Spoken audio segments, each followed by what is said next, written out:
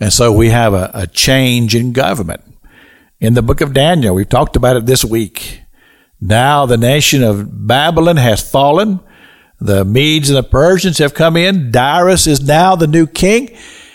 And as he's setting up his government, he decides that he wants to establish 3 presidents.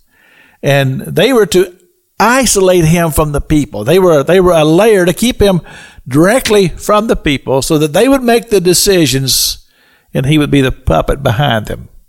So that if something went wrong, they would come against them and not him.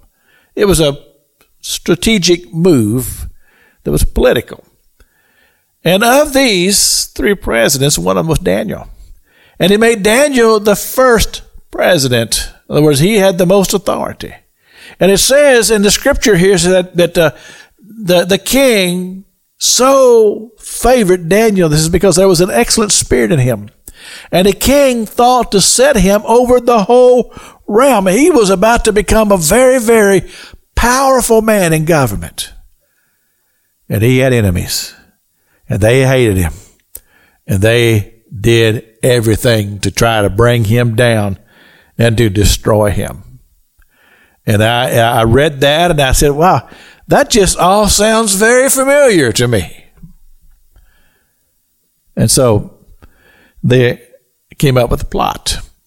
Because they said this, they said, we cannot bring accusation against this man because he's not done anything wrong. The only thing that we can find to accuse him of is his God and his faith.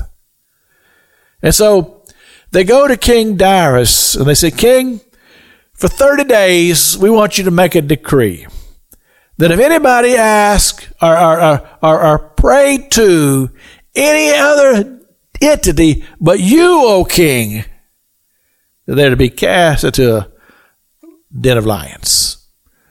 And that appealed to Darius. And he signed it with a signet of his ring that says the law of the Medes and the Persians, which cannot be altered. And when Daniel heard about the decree, he goes to his house, opens the windows, and begins to pray out loud to the God of Abraham, Isaac, and Jacob. And they brought this accusation before the king, and the king was powerless to do anything about it.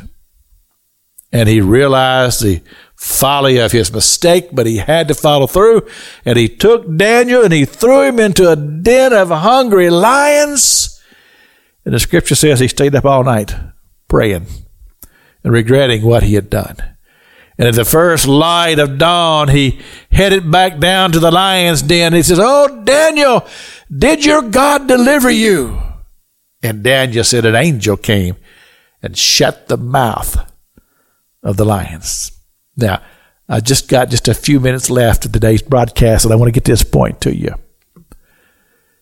Daniel stood in faith in the midst of adversity, and God delivered him. Church, if we have hope, if we have anything to believe in, it's in the ability to believe that God is and that God will prevail and that we should not lose heart. Our God is a strong and mighty and powerful God.